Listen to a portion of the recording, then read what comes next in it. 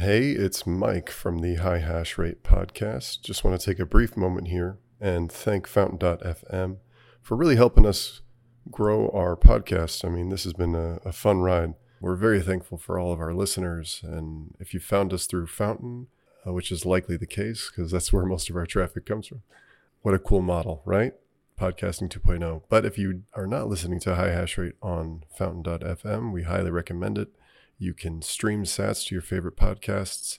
You can also create clips and even stack sats by listening to your favorite podcasts. It's that easy. So if you're not on Fountain, head on down and download Fountain.fm today and start listening and stacking them sats.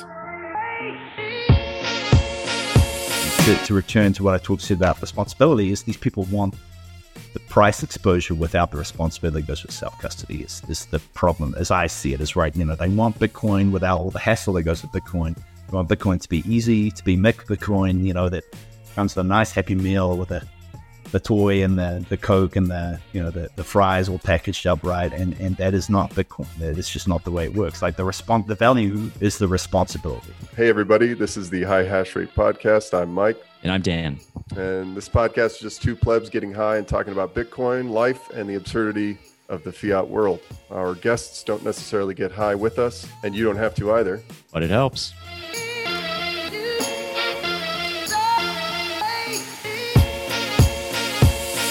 Yeah, we were just talking about how the injustices of some American people sports.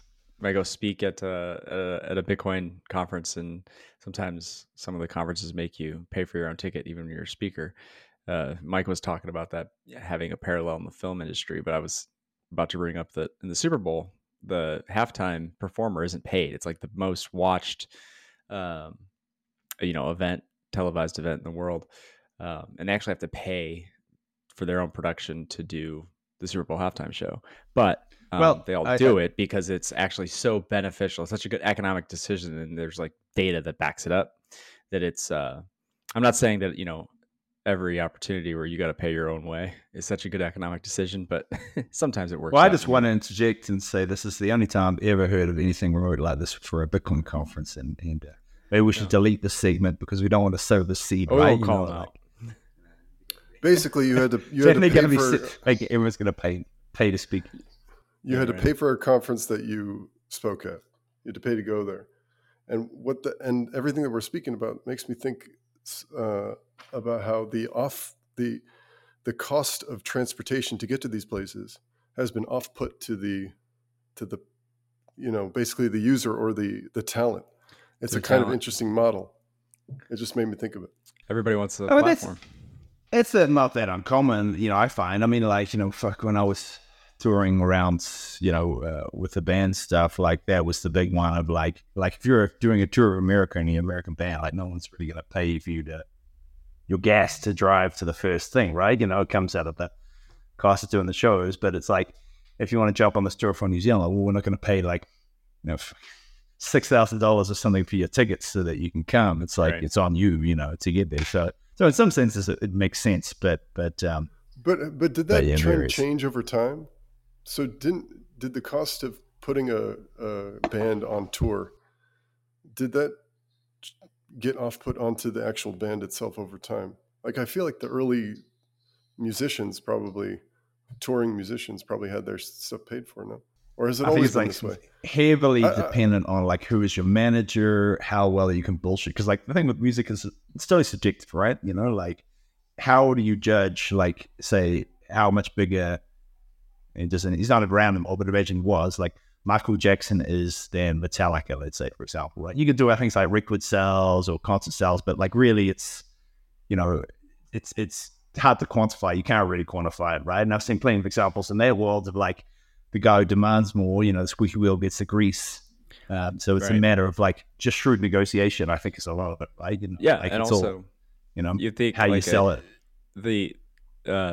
If they're paying for everything and they're taking you everywhere, it's a good chance. There's a lot of artists, a lot of musicians, whatever, that they had a shitty deal with the manager or a record label, and they are, the record label's paying for them to go everywhere, but they're not making any money or as much money as they should be off of their own art, off of their own music, right? Yeah. The record label, the managers taking it all.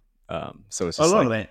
it's a All that too. balance It's there like too. merchandise and like, like, so, the guys, I don't know many musicians that are like that level of fame, but I know a couple, and one of them, a friend of mine, like, I think maybe it's different now. So this is like 10, 12 years ago when this went down. But the biggest financial decision he made, this whole thing was getting sponsored by this energy drink called it's called like Demon Energy Drink or something, I think.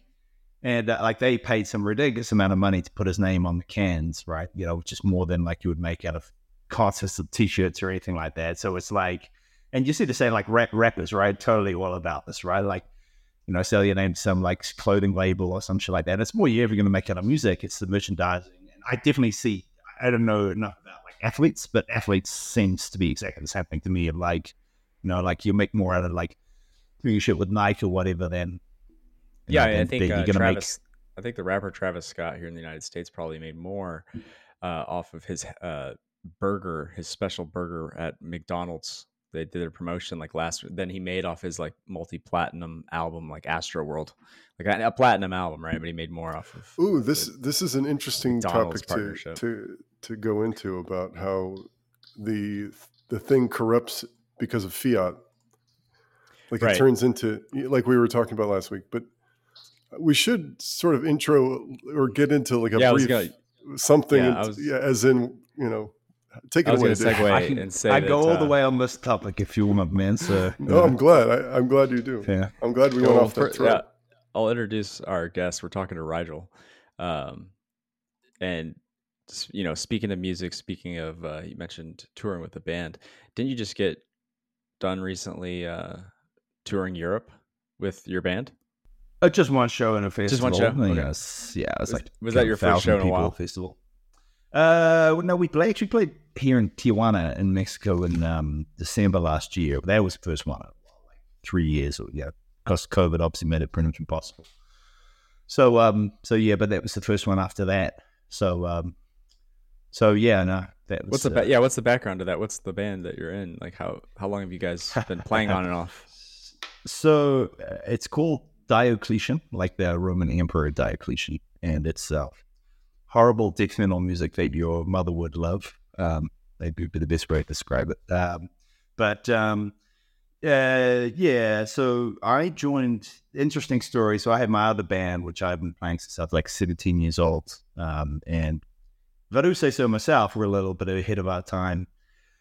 Like we toured around like Europe, a little bit, the States, New Zealand, Australia, quite a lot in Asia and stuff. But we split, and then the band that I joined, I don't think would be ashamed to say like they kind of borrow very heavily off like what we did with our first couple of albums, but it just was later on, and that became quite popular later on. So it's kind of ironic of like I've only been with this band since 2018, but it kind of feels like I have been for a lot longer because it's kind of like spiritually inspired, let's put it that way, by like a lot of kind of older stuff. So what is it? I just want to ask, what is it like to come back to playing with a band that you haven't played with in a long time? I was going to say, how do you guys practice? Yeah. That was pretty crazy. Because I mean, like, the longest I'd gone without playing an instrument since the age of like 17 would have been like 2 weeks or something. And that was 3 years, right? I didn't even have a guitar. Never, and especially because I'm like singer in the band, right? Like I was like, I've got no idea how this is going to go at all. Like this could be like really, really bad. Like I've just never taken this kind of break. So no, but it all worked out fine. But I mean, as far as the logistics goes, no, I mean, like most bands do that nowadays where, most of the guys I know, like they don't live in the same town, they're somewhere else, and they're not going to be going to band practice and driving and unpacking the drums and playing, they're repacking, like it's just, no one's got the time for that shit anymore with, computers and Pro Tools and shit like that nowadays. So that's true. So you're a nomad, you don't have a garage to play in. Exactly. I mean, like, dude, my guitar is in like a storage unit that I pull out like a week or something before I go and play, and then it just sits there because I just not lugging around this ridiculous thing. We grew up. But mostly just like record it to a click track and then play to that track. And if everyone's playing the same click track, then you're all rehearsed to the same thing and like generally, you know, we have like rehearsal the day before sort of thing, just to make sure, you know, iron out any kinks. But yeah, I mean, like me, you know, I only played in like 3 years, and like I said, I was really worried, but just, you know, I don't want to say perfect, but pretty much perfect. You know what I mean? So I think once you got it, you got it right, you know. Right. How did you satisfy the itch to, you know, like you hadn't played in 2 weeks was like the longest time you'd gone. You play the air guitar? Did you like playing guitar with sticks? Like, did you do any? Did you find any other outlet? I guess is my real question. Well, okay. Here's where we're going to get really profound here. I think Bitcoin is the outlet. You know, like where. If you want to draw me on this, like if you, it's like COVID was a fucking really good example of this, right? You know, if that had been like the 70s, you know, there would have been like warehouse concerts going everywhere. People of whatever persuasion, pro or against, you know, restrictions, would have been like demonstrating through music. And what was the reaction from almost everyone? It's like, hey guys, can we all just like have the vaccine so we can get back and we can start playing shows and we can not be broke again? You know, it's cultural relevance is like something which can impact society, which is like to make a real meaningful statement like that was gone in the 90s somewhere, I think, right? So I think like I really do think like maybe obviously I'm somewhat biased, but I really do think like Bitcoin, or maybe you want to frame as like cryptocurrency, is you know, kind of really where that energy is at now in our society. I really do think that's really because everything else is like so cucked by. I mean, just look at the politics, right? You know, there's so much bullshit PC stuff and music.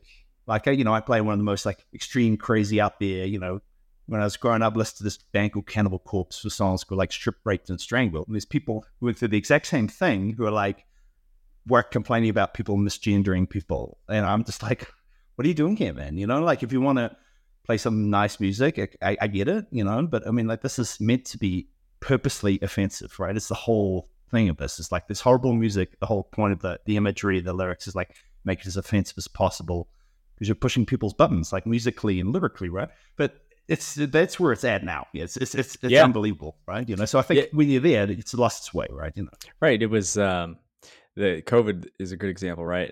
The flexing of the muscles of the state around the world, and I think that there's certain level of that state flexing, right? At all the time, but that was like the culmination of everybody, you know, the states working together, and the only outlet, literally, you know, or I guess not literally, but was, well, like you said, it was like Bitcoin, crypto. It was I can opt out. I have an escape valve, and then at the same time, so this 2020, 2021 cycle, this bull market, this is where, and you've been in Bitcoin and a lot longer than I have, and maybe you can confirm or deny this. But this Bitcoin maximalism, this like almost religion, this a cult, whatever you want to call it, laser-eyed cult in Bitcoin kind of emerged, right? It wasn't this culty religious type connection prior to the 2021 cycle. I mean, I think like it kind of was. I mean, but it was just like smaller. It didn't like catch on the way that you know, it's hard to trace, but I think it was like kind of Clubhouse that really kind of blew it out. And, you know, I really think the reason is that like Bitcoin maximalism is just a way more steelman set of narratives and like rules, legends, whatever you have with anything else, right? Like you won't find anyone who's a Ripple maximalist who has all the steelman answers that have been sold by everyone else and like distributed as a community to everyone else, right? You know, where you get a lot of new people on Bitcoin and that, you know, they'll go to some party and they have all these answers. And if you get someone that actually really knows the stuff and will draw them on it, they'll just go NPC face because actually this is all like copy live line off some podcast or something.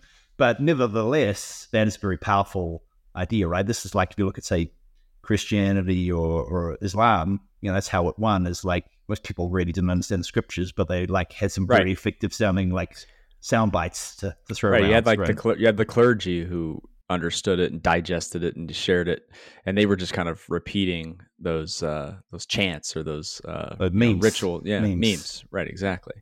And you have like you know, so the reason I made this connection in the first place was you gave a speech about Bitcoin being a religious phenomenon, which we've talked about to varying degrees on the show multiple times. So I definitely agree with that. However, you mentioned this in your speech, and maybe you can elaborate. There's a lot of pushback, especially from certain people in the Bitcoin community. Most of the people who would identify as atheists, right? Like they kind of really don't like to hear that connection or that comparison made. Yeah, I kind of feel like it's the opposite. Like there's a hell of a lot of like benefits, right? Strong Christian influence in this space, which to me feels weird, right? But right. If you look at it through the lens of what I just talked about, I think it makes a lot of sense. But yeah, like what, in that talk, I kind of talked about these things, like what is religion really? I mean, if you could place for the moment to the side the idea that God, whatever your God is, may not exist, and just look at this objectively, secularly, what it is, right? Like religion's just a social technology for organizing people around some common ideas, and they talked about these in the talk. They are social connectedness, so they need to feel connected to other people in the pursuit of some higher cause, like meaning making, a set of rules or guidelines to make sense of the world, that like we're not just born and then we die, is like there's some reason for us existing. Guidelines for moral action, meaning like clarity that there are clear things that are good and that are bad that are not able to be argued, or these are objectively true, that allow us to like create the framework of like some values and some systems for our society. And the last one is what did I call it? The creating the sacred amongst the profane. So the idea that like the world we live in is blasphemous, or is not like the ultimate end, and that like we must. Right. The purpose of religion is to make the world better, to make the world in the image of God, right? And so all these things, like the natural human desires, needs, but also like very clearly, if you look at history, people that did these things beat the people that did not do them. So like religion is just a better social. It's a social meme or a tool or a technology, right? Right. So I think like it makes sense that like if Bitcoin is going to win, and I'm not just saying like versus other cryptocurrencies. I mean, like if it's going to like beat out governments and people are going to stick to this idea, through thick and thin. I mean, it's got to be like Jesus with the Romans, right? These people who are just so devoted to this idea where they'll die for it. So you need that kind of thing. So to me, like saying like feels uneasy, right? And like religion, as I talked about, I think has a lot of downsides, and like people doing stupid dumb shit in the name of religion, right? But it's pretty clear, like what the religious versus non-religious people, the religious people generally win, right? Right. And so I think, and I wouldn't necessarily attribute that to perhaps there being God, just the idea that this is like a more cohesive social technology, right? Yeah. It's I think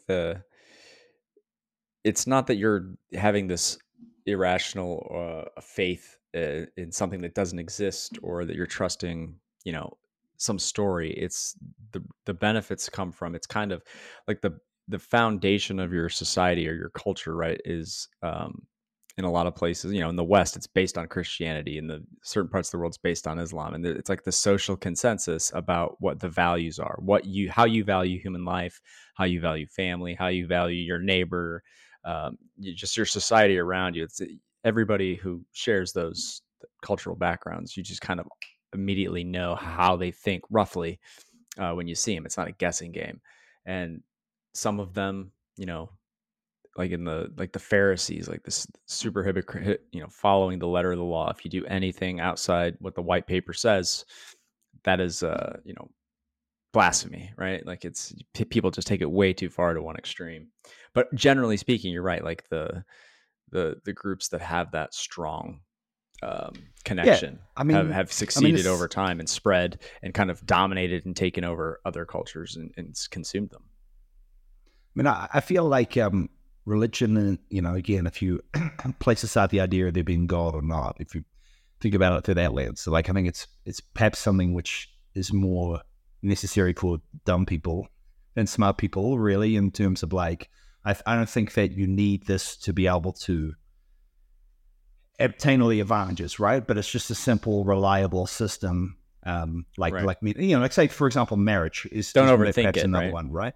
Yeah. Like marriage works, and like the traditional family system works, right? And like, do I think that everyone must follow that in this anyway? No, of course not. But like, it's undeniable that works, and for most people, that's the answer. Right. And so like, if you have that, if that's your part of your society, it's going to be more functional than someone else when you get large groups of people generally who are going to be in the middle of the bell curve, right? So right. same idea with that, I think. Yeah, it's similar to, I'm not bashing people either way, but like the gender debate, right? It's like people have known for thousands of years that gender is this, you can look at it as kind of a spectrum, and people are not all masculine, feminine, right?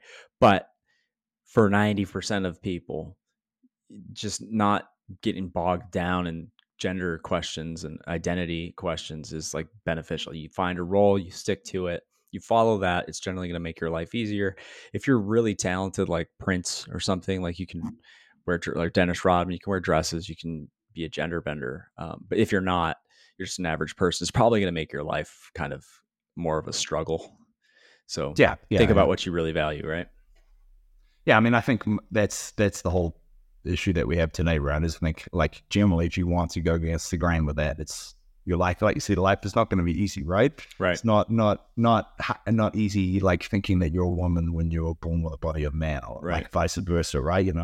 And I think the problem is more that like people are imposing or feel they have this like this rights to impose that like on someone else. And it's like, man, if you really want to do that and you want to go to that road, like I salute you, but it's your choice, and it's your your driver. And there's all this whole argument about is this by choice or is it by biology, whatever. But it's the same idea. Like, some people are born without one arm, right? Like, what are you going to do? You're going to cry? You're going to make it everyone else's problem? Right. You dealt the hands you dealt with, and like, it's so. And it's so I think it's a little bit like that.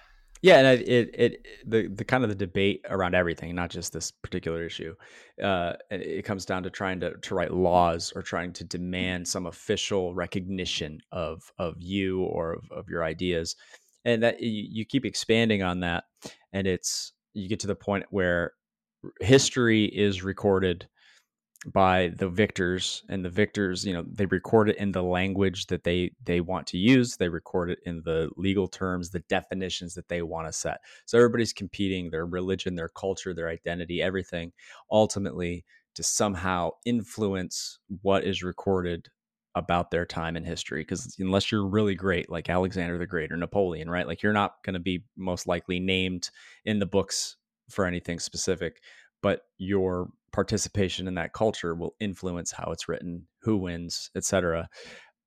And if you look at the ways that history is recorded, one of the most accurate records, right, is money. You're seeing what people valued at any given point in time in history, and based on what they valued, how they spent it, how they took care of that capital. It's everybody's just trying to make it somehow into writing that human history. And it's like, here's where I differ on this, right? And I think it comes back to this religion thing. Is I think what you're saying is true today in Western society, but it has not been true forever. Certainly not been true in other cultures. And the reason it's true in our society is that like we more or less have a materialism has replaced religion. And I think people didn't have that same imperative in the past because they believed if I did the right thing, I'm going to heaven, and I'm a little cog in the wheels of God's plan. And so even though if my name is not in the history books, there's better things waiting for me in the afterlife, right? So I think what you're saying is true, but that's also somewhat a reflection of the world we live in today, and is somewhat of a result of like a lack of religion or something to replace it, like a meaning-making structure, right? Right. I guess religion kind of gives you that sense that there's something bigger than you, and that you are living somehow to live up to that bigger purpose. It's not all about me today. It gives me something to, maybe if I'm going back to my my interpretation of it, it's if I do the right things, I will live on through my legacy can perhaps live on longer than me. And that's how I will be remembered, right, in history, is being a good person or something like that. Yeah, I mean, I think it's kind of a lot of what you were saying was like the louder or the more likes your life had, right, is like your measure, your metric. And I think like that, like under in a religious system, it's not quite as, it's slightly more complex than what you just outlined there. But I mean, I mean, exactly. It's just saying it's like, it's the meaning making component, right? It's like for most people to kind of grok and hold in their brain that like my life means nothing. I'm like this infinite speck in this tiny part of the universe, which anything I do in my life is really going to affect the greater space around me, not going to be anything. We're just these apes on this rock in the middle of nowhere. No matter if you are Alexander the Great, chances are the history book that you recorded will be lost before some of the civilization comes here. We burn up in the fiery demise or something like that from the sun. You know what I mean? But for most people to think that, like, it's just too intense, right? So they need some other way to kind of comprehend the world that they live in. Religion provides that. So I think it's that too. Yeah. Well, one of the other, negative side effects of religion is like the false prophets, or the really rich preacher who's just like siphoning money off his followers, taking donations, which you've got that kind of in this industry too, right? You got SBF, you got CZ, you got all these guys, they're all going down left and right. Wall Street just took out their competition for money laundering, so all the U.S. banks definitely some in the Bitcoin space too, I think. Of course. I'd rather not name names, but it's something I think that a lot of people don't want to well, if you go on Twitter enough, there's no lack of accusations being thrown around. True.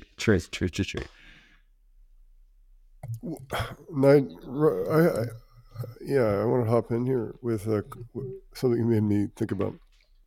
What's the connection, or where does fiat fit in with religion?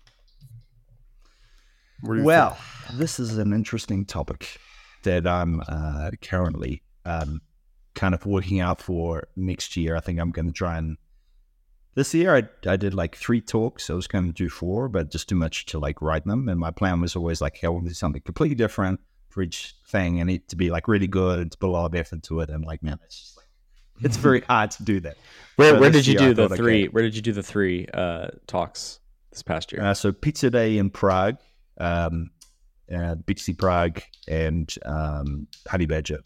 And I was going to do adopting Bitcoin, but I just ended up not following through because just too much on my plate to there with everything else. Did they have enough speakers with your absence?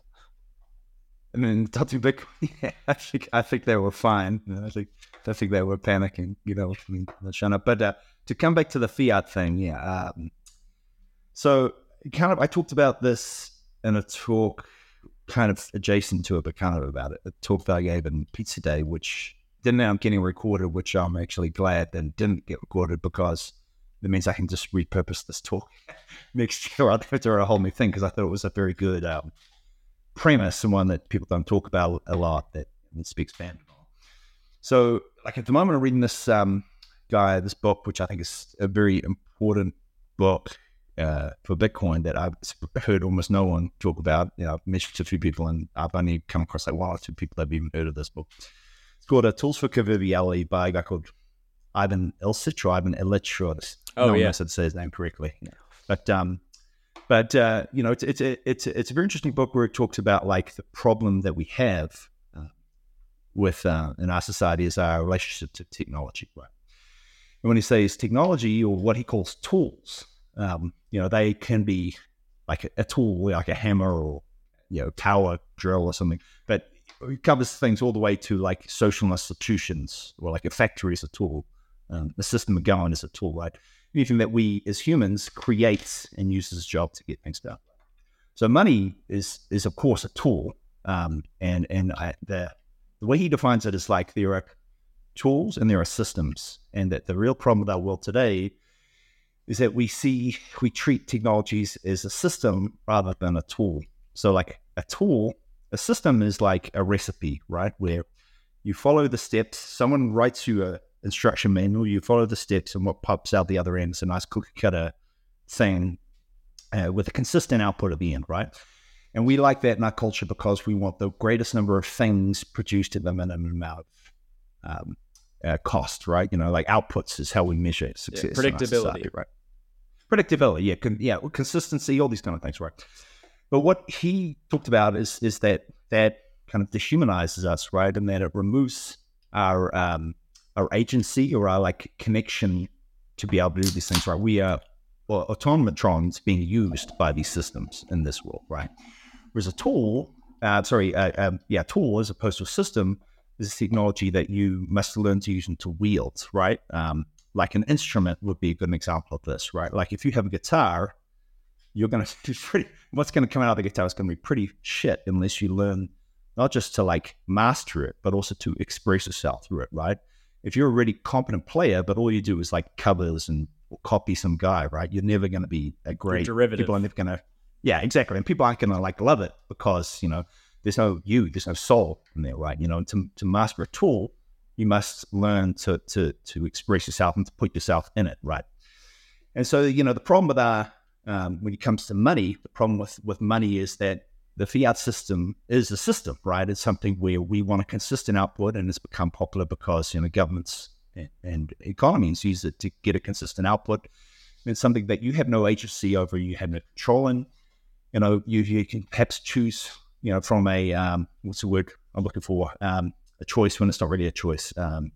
You know what you know, like you can choose these number of banks, but it's all in the US dollar and they're all more or less the same thing. You have this illusion of choice, right? Yeah. Well, Bitcoin is a tool, right? It's something where it's, because of protocol, you can interpret that, you can use it within the rules of the protocol in any number of ways. You can express yourself through it, right? You know, like there's a number of wallets and projects, and even if you look at something like, for example, Lightning, I think this is an example of this, right? Where someone took Bitcoin and they created a new thing on top of it, right? Now that would be impossible if that was Chase Bank, right? You know, you couldn't just say, hey, I've got a cool idea and built it out. I mean, maybe you join Chase Bank and you kiss the right ass and climb to the top, right? You infiltrate the system, got to the top of the system, but it's not a tool, right? And so this is a completely different philosophy about our relationship with technology, and it has some profound implications for our society, right? And there's a reason why we like systems, right? You know, we like consistent outputs, and that it's not like totally a wrong idea, but our society has totally lost touch with the idea of tools. And I think Bitcoin is a return to that idea of like the idea of the tool, of something which you must learn to master and you must express yourself in. You know, I mean, the most obvious thing about Bitcoin is like, if you don't understand the technology, you don't learn to use it, you're beholden to what Binance, Coinbase, whatever it gives you, right? But you can just go write your own wallet that does all this stuff. You're not, you know, if you want to invest yourself in it, right? So, I mean, I think that would be how I would answer your question, would be that, you know, Bitcoin is different to fiat, is that it's a tool and not a system, and that allows conviviality, which is human beings to express themselves and interrelate and connect with others. And it's like peer-to-peer thing. It's not just like this in the Bitcoin Cash guys. It's communicating. You're communicating. It's people to people, right? Yeah. And all systems want to divorce ourselves from community, right? It's the idea of like, you know, in the old days, if you had a problem with the guy next door that was making a bit too much noise, you would go over and knock on his door and say there, or you would get together with other people in the community and you would say, hey, let's work this out. But now that's like illegal to go and knock on some guy's door and try and solve it. You must call the police, right? The state. So you can't even, you don't even know the guy on the other side of that lives in the apartment next to you, right? Because you can't interface with them. All these systems exist to atomize people and to keep us separated and to prevent that conviviality in human relationship.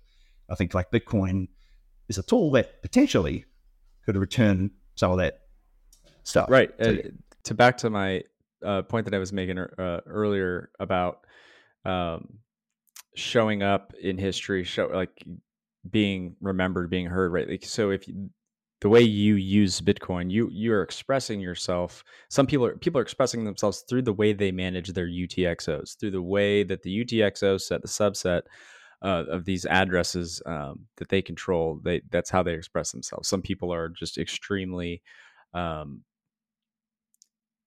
focused on privacy and not leaving a trace. And some people it's to the point where you've got markets that are blowing up and very controversial today, like ordinals, right? It's just a different way that people are managing their UTXOs and expressing themselves through the use of the protocol.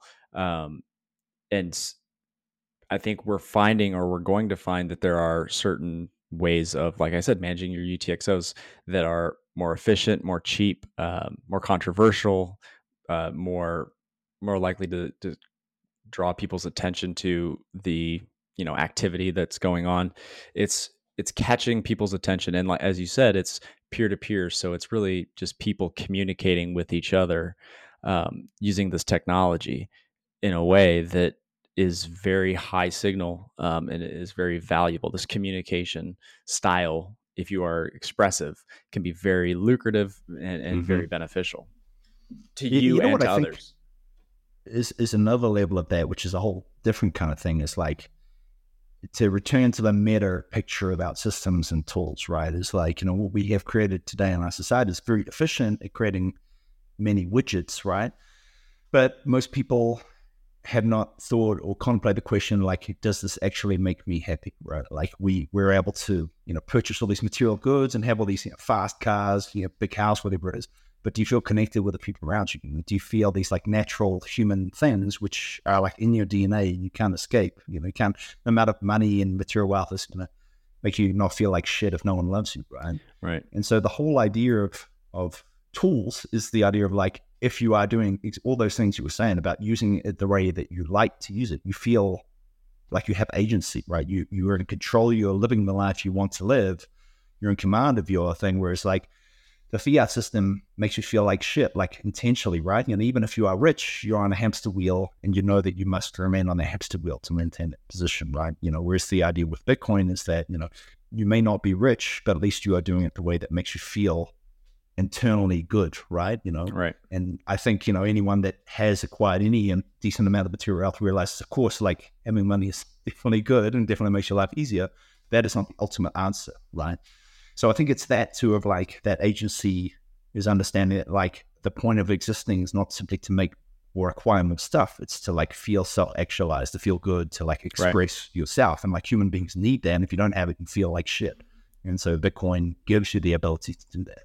And expressing yourself and being creative and expressing yourself through the creative process it's not just teaching the world, about you and kind of showing them off. You're learning about yourself through that.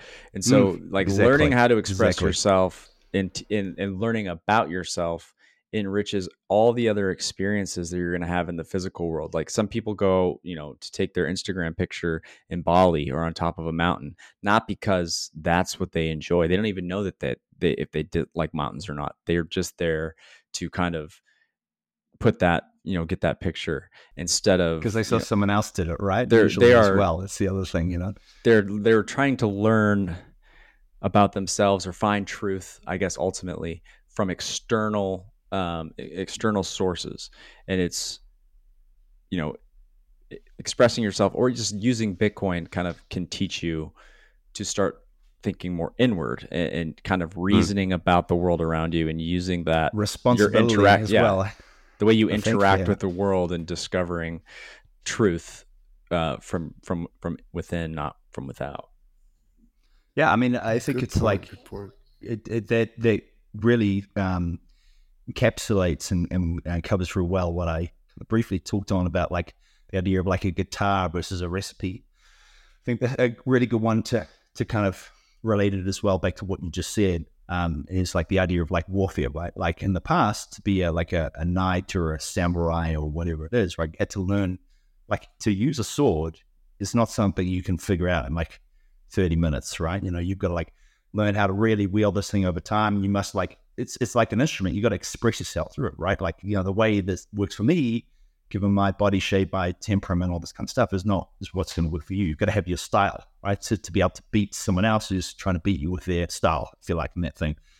But, warfare today is like all built around that same idea of a system, right? You have this reproducible boot camp that you put people through, and you have these weapons that are as simple as possible and are as effective in killing as possible, where you can give that to like a 12-year-old and, in an hour, he's not going to be that competent a shot or anything, but he can like kill people much more efficiently than a samurai warrior can, right? Which works when you see it as like our job is to kill people and to like, to whatever. But you're not thinking about what is the society, the country, the army that you're creating when your soldiers are these people, right? But when they are the people that must have learned to master this, these are people who are like, they've gone through a process to master themselves to be able to be someone they can kill it, right? Master and I think themselves. Right. That was always like an important part of ancient societies. And it's, again, something which I think we've kind of lost touch with a little. Right. One of the connections to ancient society is, there's a lot of things. Technology is ultimately a link back to everything that it was built upon.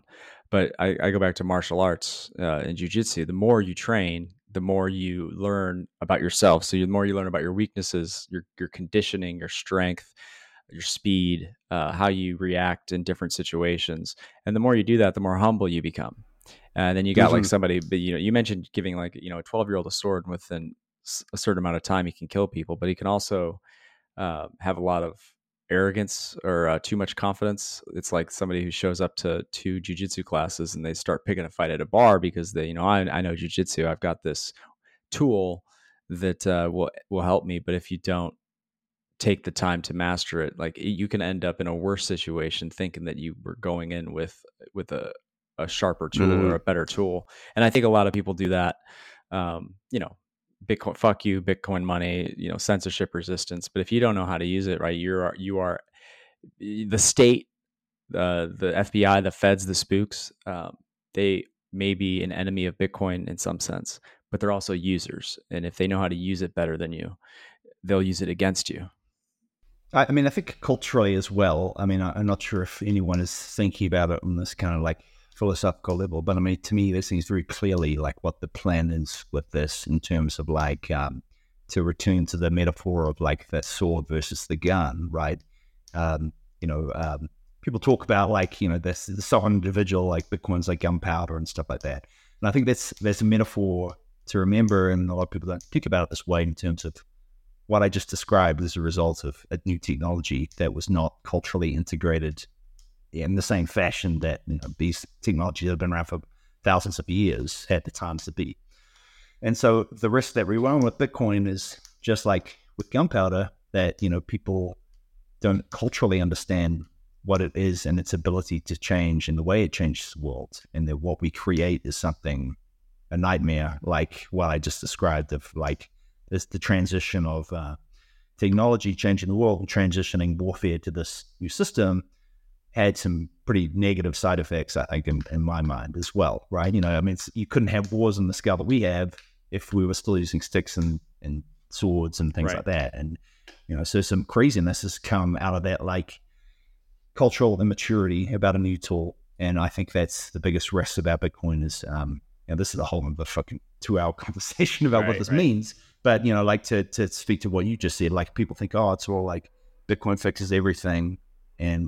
But also I'm just here to get the money and I'm measuring it fiat terms. And they don't understand like that this is actually a totally new paradigm and you need to reinvent the whole way you think about not just money, but many other things that flow from that. I think we're going to have some problems, right? Yeah, it's one of the biggest examples I like with this is you show someone new who doesn't really understand Bitcoin. You download the wallet, they open it, you go to send them some coins or something, and they're like, oh, do I have to put in my email, or like, don't I have to like scan my something? And they're like, the idea that there is no like account, there's no someone that you need to like satisfy to have access to money, like blows people's mind, right? They can't grok that because it's so culturally set in our ways. And if you look at how we design like Bitcoin businesses, they're often like banks because that's what's familiar to people, right? And you want to make the UX smooth, you want to make it intuitive.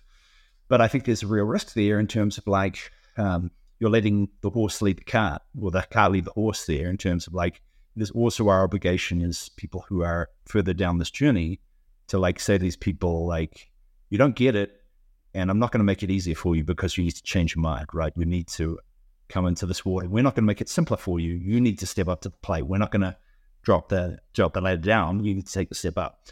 So, I think that's another interesting side issue of that whole kind of talk. On the topic of fiat still, if you want to, I'm not one of those people who's oh, fuck the ETF. I'm not contrarian, but there's something to I empathize with the people who, do feel that way. And I think maybe, this is my opinion. Maybe you've got a different one, but I don't know, the anti-ETF, anti-BlackRock sentiment to me is just that if you don't really understand the value of Bitcoin and you're focused on the fiat price, that's deceiving, right? They control that. Ultimately, they control the fiat price, and they'll use the fiat price running it up or down to get what they want and to manipulate people who, really don't see value in it outside of number go up. And if you're just, essentially abstracting your responsibility to the system to tell you the value and how to use it and when to use it, you're going to essentially be at the whims of whatever bureaucrat or whatever, finger on the Ouija board that's kind of ghost or phantom moving the needle. You're going to be at the whims of that when you don't have to be. It's a psyop. I mean, I'm definitely one, 100% so, 100% so. I'm definitely one of these people that's, kind of more like the end cap, fuck the ETF, fuck all the corporate stuff, but at the same time, we both work at Swan Bitcoin, right? I understand, I'm not someone who thinks that these things, that ideal, there's some sort of pragmatism you must employ. There you go. That's the opposite. We sold out. Yeah. That's it. But, these things are part and parcel of not only are they part and parcel of the journey, but it's also Bitcoin's permissionless, right? If BlackRock wants to buy Bitcoin, who am I to stop them? I can't, right? So this was always going to happen. And I think it's naive to for banging a thing on the table. It's something that you've got to make peace will happen eventually. It's just a question of how do you negotiate this transition in the right way? And I think to my risk, kind of as you were saying, how I see the risk kind of as you were saying, to return to what I said about responsibility is these people want the price exposure without the responsibility that goes with self-custody. Is the problem, as I see it, is right. They want Bitcoin without all the hassle that goes with Bitcoin. They want Bitcoin to be easy, to be make Bitcoin, that comes with a nice happy meal with the toy and the Coke and the fries all packaged up right. And that is not Bitcoin. That's just not the way it works. The value is the responsibility, right? They're part and parcel. You can't have one without the other. And unfortunately, I feel like this is kind of selling that to people. But I mean, this again, this is always going to happen, right? Sure. I think another inevitable one is some sort of Bitcoin cashy type event where here is government Bitcoin, good Bitcoin, and this is the legal one. And if you've got Bitcoin which hasn't made these changes that we made, and there are small changes, don't worry. If you use the real Bitcoin, then you're illegal or whatever. And that's something where we as a community have got to choose the non-legal one. And I hope it works out. I mean, this was always going to happen. It's such an obvious. You just take this stuff out. This is going to happen, and it's so decrying it is silly. It's more thinking about you're only hurting yourself by ignoring reality, and it's a number of reasonable people are going to choose the bad option. Yeah, and you can't change that. But how do we kind of negotiate that as well as we can?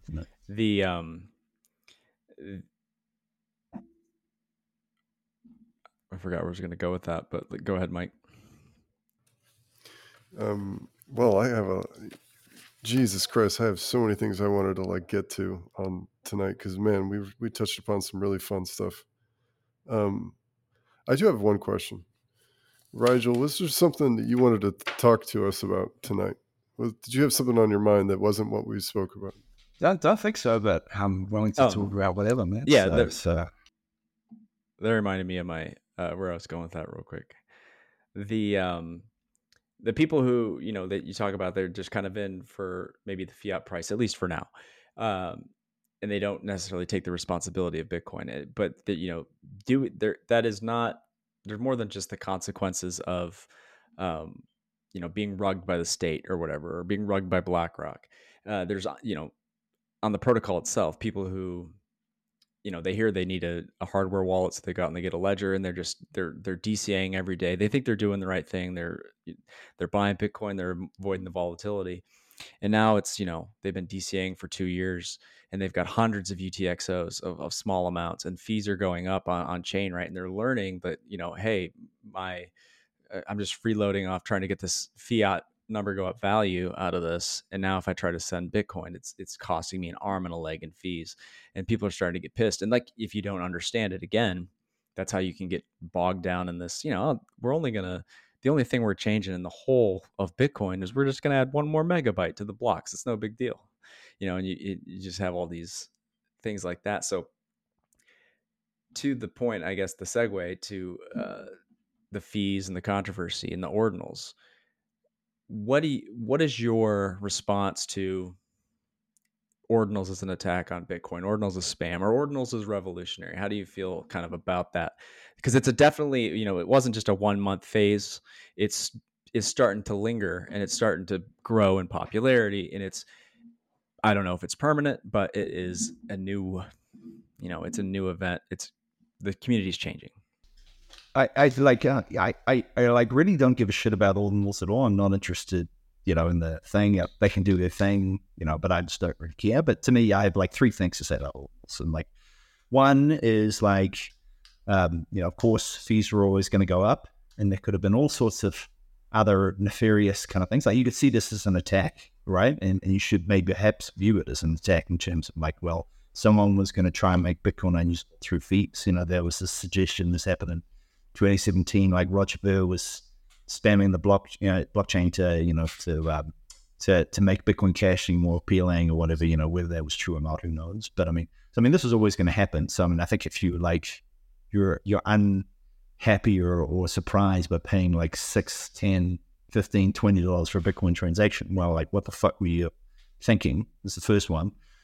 The second one is, I think that people, there's this idea like Bitcoin is money, right? People say Bitcoin is money, Bitcoin is money. And I think they kind of jump the gun there a little in terms of like, I don't think that you can say that Bitcoin is money. I think that is still being determined. And what we see very clearly now, if you take someone who's complaining about transaction fees and someone who's paying $6, this like ridiculously inefficient protocol where it's like encoded in a JSON and it's much more expensive than it needs to be. Well, that person clearly values the Bitcoin block space more than you do, and they have a more economically valuable way than you sending your $10, which you're paying $6 a fee on to make the transaction, right? So they have a really, I think objectively you could say better use for the Bitcoin blockchain. I mean, good luck selling the ordinal for more money eventually, but on the face of it, they have a better use, right? And so Bitcoin, what it actually is data, right? And you're paying money for the storage of data on the Bitcoin blockchain. Now, of course, that is a ledger which allows it to be money, but I think if you jump the gun into the Bitcoin is money, you're missing like the factual reality of what this really is. And it is not impossible that the value of like data which is stored forever on this immutable ledger has, for example, imagine you really didn't like your ex-wife, you would pay a significant amount of money to say like she's a fucking whore on the blockchain forever, right? That'd be worth paying a large sum of money, like more than you would pay on the fees for a transaction to buy a Coke or something, right? Right. So, I mean, I think you've got to view it from that lens of like, we're still figuring out what Bitcoin is, and I don't think you can just say it's money in the story. Stop. It is more nebulous than that, and ordinals speak to that. When somebody donates $1 million or hundreds of thousands of dollars to a politician, right, instead of putting it in something that pays interest or has a return, right? Like that's obviously on the surface, give somebody money for nothing, give something that has a return, a rational explanation, but they obviously value whatever they're buying with that $100,000 more than they value, the interest that it can earn. And it's, there's also a deep tradition of art and money laundering. But, I think money laundering is probably a more valid use case for limited block space than, buying coffee at Starbucks. Absolutely. So Bitcoin's for dodging taxes and not for like buying things. I think it's like that to me. That's like, if it can't do that, what's the point of Bitcoin? Right. Exactly. So it's, I agree. Absent a fee, absent demand for block space, Bitcoin can be used for private sovereign, transactions for donuts and coffee, and it still can be with high demand if that's what you really value. If you really value privacy, sovereignty, peer-to-peer spending for something as simple as a cup of coffee, it's always available to you if you have the money to pay in the fees and all that extra. But if you don't, it forces you to reevaluate how you feel about sovereignty, privacy, and censorship resistance, because those things come at a cost, and occasionally it's going to be a very tangible cost in terms of fees. Mm-hmm. I mean, the third one point I was going to say was, I mean, I don't believe that there is such a thing as spam on Bitcoin. It doesn't exist, right? Right. Pay the valid transaction, pay the fee. That's it. There's nothing else to be said. But I mean, I think when it comes to ordinals, if you really look at it, like Bitcoin's not the best structure to do what they're trying to do there, right? In terms of like, do you really need all the security for an NFT? No. Right. Are there blockchains which have less security but are like probably better architecturally designed for this use case? Yes. So I think it's like somewhat inevitable that it goes to Solana, Ethereum, the millions of other things. I mean, OpenSea is like, like it's just really a fucking website. It's like an Excel spreadsheet that shows you a JPEG based on a hash value, right? You don't actually have like a JPEG on the blockchain. So I mean, that right there, I think shows how much people really care about security with NFTs versus just like trading and doing stupid shit with speculating on silly pictures.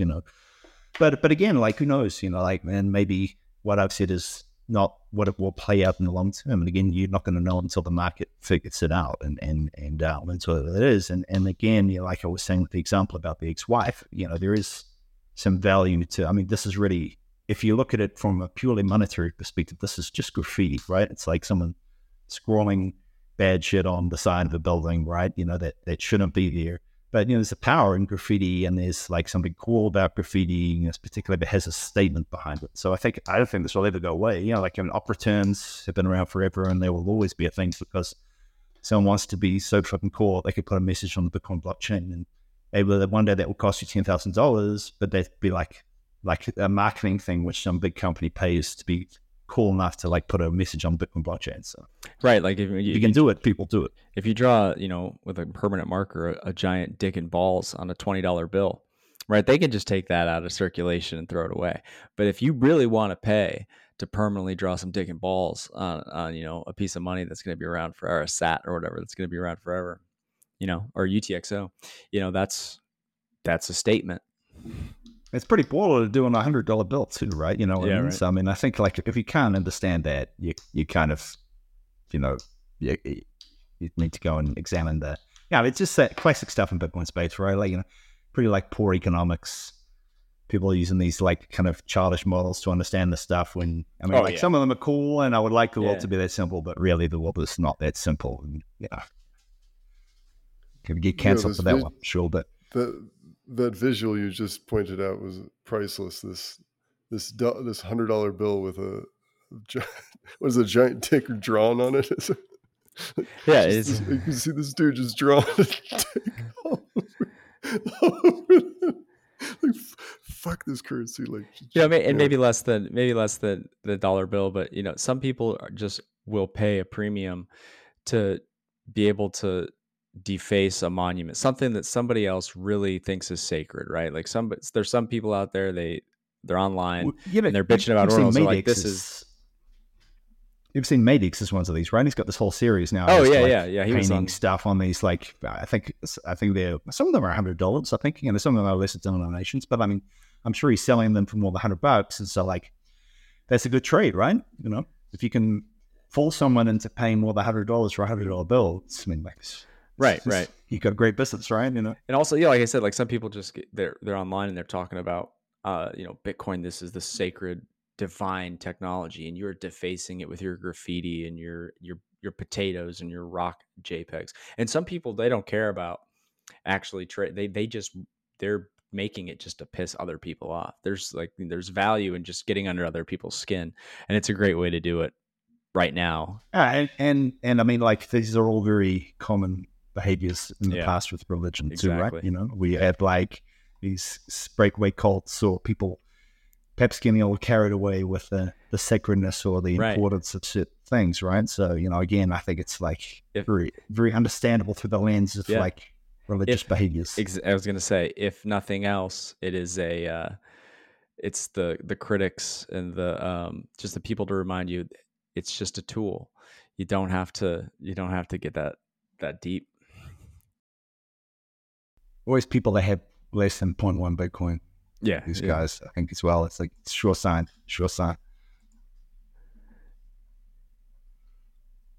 Anyway, Rigel, what are you feeling?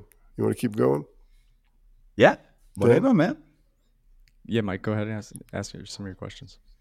I'm not sure what your total length in mind is, but I can. Yeah, we have. How are you going to be? Well, I wrote down so many damn things for tonight. Yeah. Go for it, man. Hit me.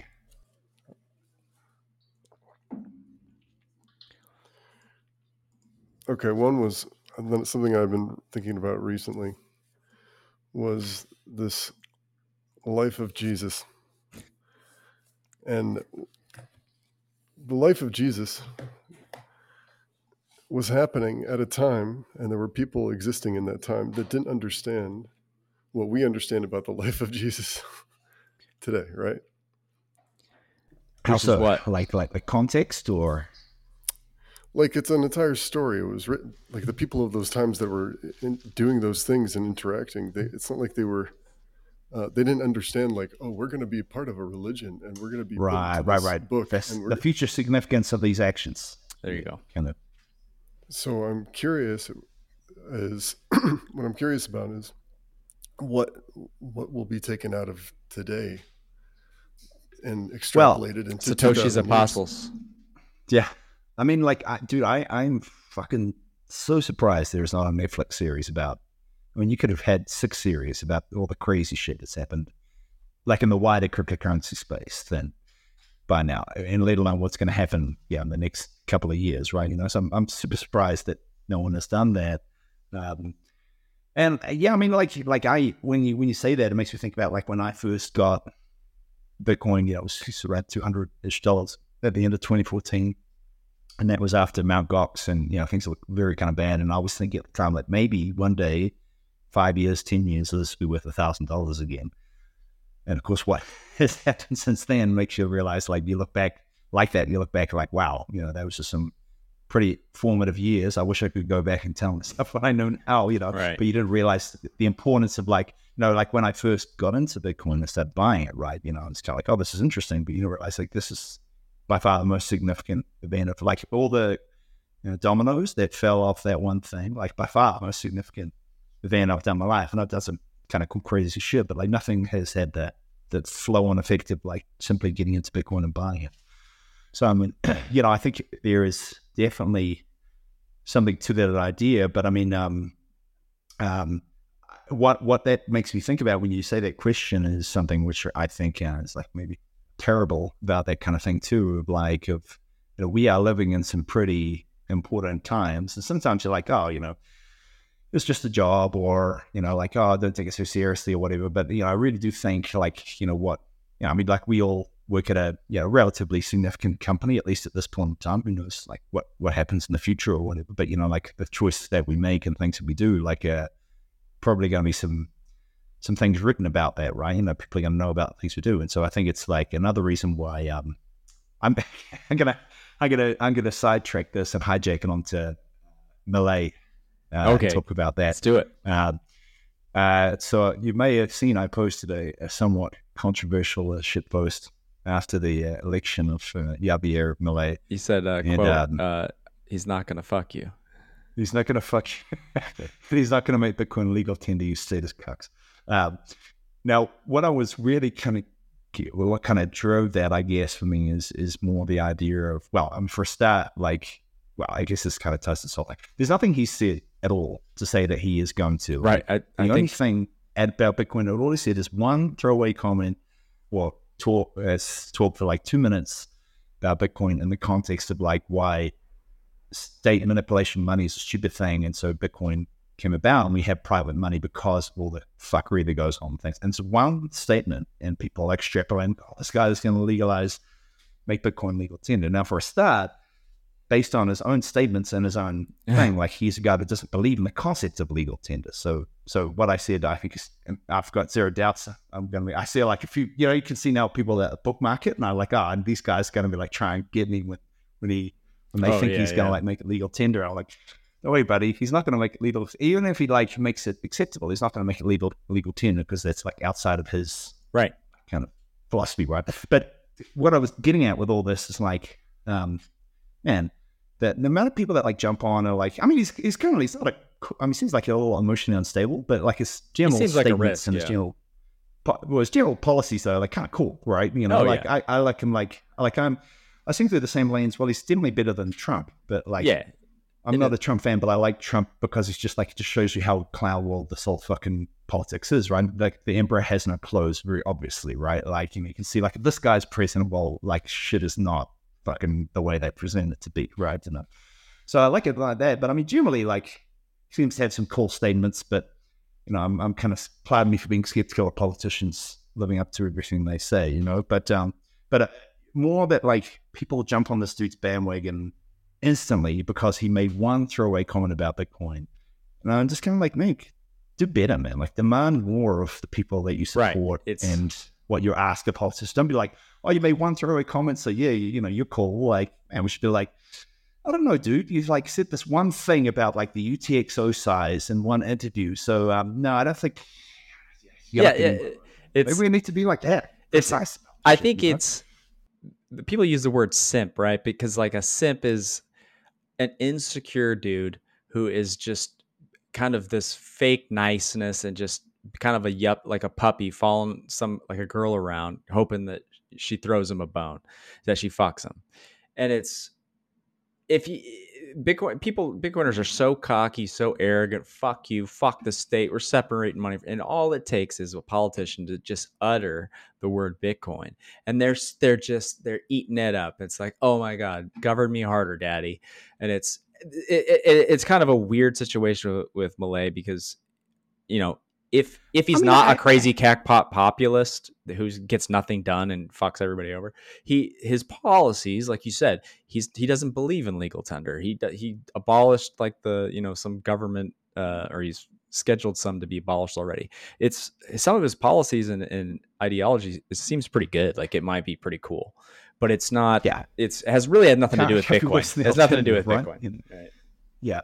I mean, it's not possible. I could see the dude like certainly being pro it, but he's not going to get like legal tender, which is like priority. The only thing I was like trying to get at the ridiculousness of that. But I mean, the other thing I think about that is like the same thing with Bukele is like, I think the whole idea of like there's people that like move to El Salvador because of the legal tender law, right? And I can get that like if you're a business, right? There's obviously tax advantages and perhaps accounting advantages until you deal with Latin American bureaucracy, of course, but in theory, at least, there are those advantages why that would make sense. But I think as an individual, if you base your decisions on Bitcoin based on the decisions of what government says is allowed, I think you're kind of missing the whole thing of this, right? Like, I mean, and many other reasons you might choose to move to El Salvador, but like, if you go there because they said it's cool, then like you're kind of playing to their tune, right? Rather than the whole idea of like, if you look at Argentina before this whole election, like, to be honest, it's not very Bitcoin heavy. It's more like Tether and shit like that. But people were using cryptocurrencies, if you put it that way, quite a lot. And it was like, it was on legal tender, but you didn't need some guy to say, hey guys, You're allowed to do this now. Like this is, if you understand Bitcoin, that's the way that it will happen if it really works. It's like people start using it and they don't care if the government says if it's legal or not. They just use it because it's the best money, right? So I think like that whole thing of like saying govern me harder, daddy, save me, politician, like looking to them as like being the route to changing it. It's part of the thing, like I don't want to like come across like it's not important, and there's something psychological and kind of like it's a symbolic element to it of like, like when someone makes it legal or says pro, of course, there's that, but at the same time, it's like, I think it's like the the interest and the focus on that is like a little misaligned. Yeah, I think I would sum it up by saying that, in both the El Salvador and then like the hope for Argentina is there's nothing wrong with Bitcoin grow, but it's an example of if you're doing it because the government says so or because a politician says so, you're again deferring to a system instead of taking personal responsibility for your life. Again, like I get that for a business that makes sense, right? Exactly. Like you're under the thumb, sure. Anyway, unless you go to like do something illegal, but you're under the thumb anyway. So yeah, that kind of makes sense. Yeah, but totally. Otherwise, personally, I don't know. But yeah, I don't know. It's kind of, yeah. Here's the other part of it to nicely bring back to the religious thing, right? It's like, I think people, I kind of split on this, man. I don't know. I'm interested to hear what like you guys think about this. Do you think like the Jehovah's Witness Bitcoiner is like more of a boon or a bane, right? Like, you guys, are so punishy and like trying to orange pill everyone, which no doubt drives some people fucking nuts and like kind of gives Bitcoiners like a bad name to certain people. Like, do you think that is bad? Yeah. I mean, I can obviously see when I said it's bad, but also like there's a thing of like, if you're just so punishing with that, like you're so annoying, there's sometimes the annoying thing wins, right? Right. So, it's the the intransigent minority stuff. I think it's depends. You have those people. It's almost like they're trying to sell the Ponzi schemes or the multi-level marketing, and you're just like, you get the message from them online or a text, and you're just like, oh God, stay away. They're gonna proselytize this to me. I think there's better ways to go about it. I think it's better to try to pay somebody for their services or their labor, because when you do it that way, you're showing them, you're not trying to convince them to buy something. There's no pressure that this is going to go up, they're going to make money. It's just, you have a service or a product, I'm willing to pay you with this. And then they take it, they see that it works, and they do whatever they want with it. But when you're trying to sell them something, there's just like there's this level of dishonesty. Like, you're just trying to pump your bags, but you're not really assuming any risk for it. You're just, and then they're like, what do I do with it? Do I hold it? When do I sell it? It's just a different situation. But it's also, if there's so many of these people and it keeps increasing in value, and it's just so ubiquitous that I think ultimately it doesn't become something that's harmful, or like it's not a negative, but it probably turns people off sometimes for at least the short term. I had to say, but I mean, the reason I bring that up is I think that's the other risk I see with this Malay stuff of like, so I'm in a few like just like Latin American expat type Telegram channels. You get a lot of people who like generally, they have some crypto of some description and they're aware of it, but like a lot of them are not very well informed about stuff, and a lot of things that like you and I take for granted, you realize, oh shit, these guys don't know or don't get it or whatever. And like, you definitely get the impression that like Bitcoin has come across as disingenuous, or like the boy that cried wolf, where like, they're saying like, oh, this guy's going to legalize Bitcoin, and people are like saying, I don't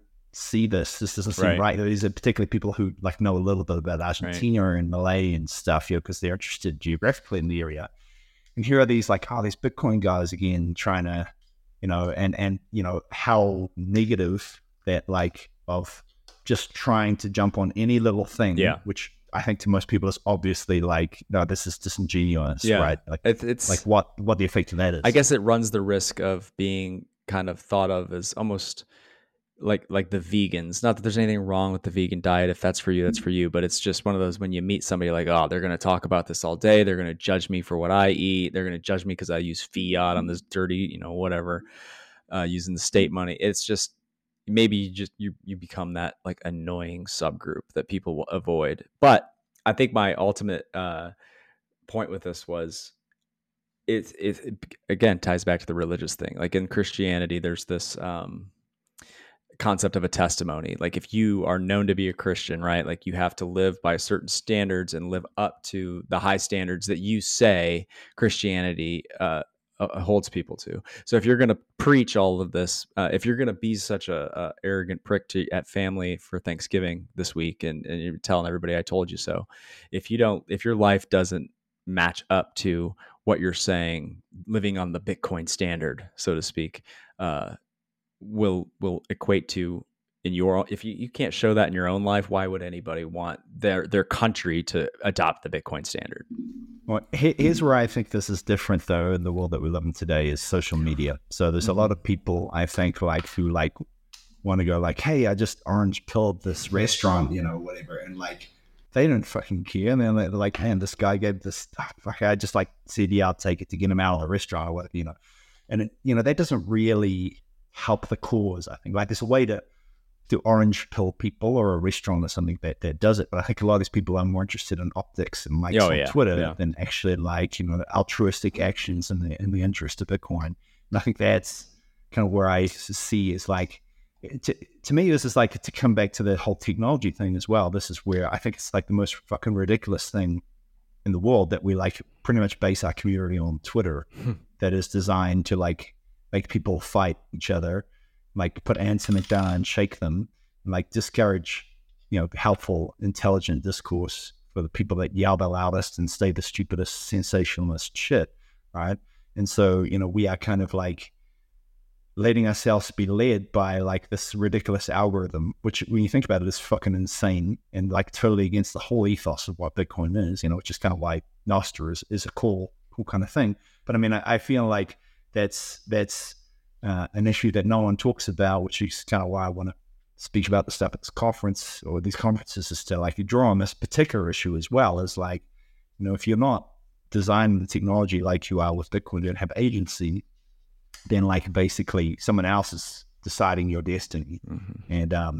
And I feel that's a big negative influence in Bitcoin in terms of people are yeah, but it gets views, it gets clicks, it gets likes. But I mean, I think this is one thing where I'm very confident that the downside of this kind of, I'm not sure if it totally outweighs the upside, but it has a very significant downside to it that we are going to we're digging ourselves into a hole quite seriously with this. I guess we already kind of are, Yeah, I guess I'd probably wrap up with saying even when it comes down to if you don't have control over yourself, then these other people, the algorithm, the trolls, they will end up being in control of your destiny because you'll be so beholden to their opinion, so beholden to the dopamine rush of getting enough likes or not getting ratioed for your take on social media. So it's a constant battle to basically control yourself. You can control your destiny.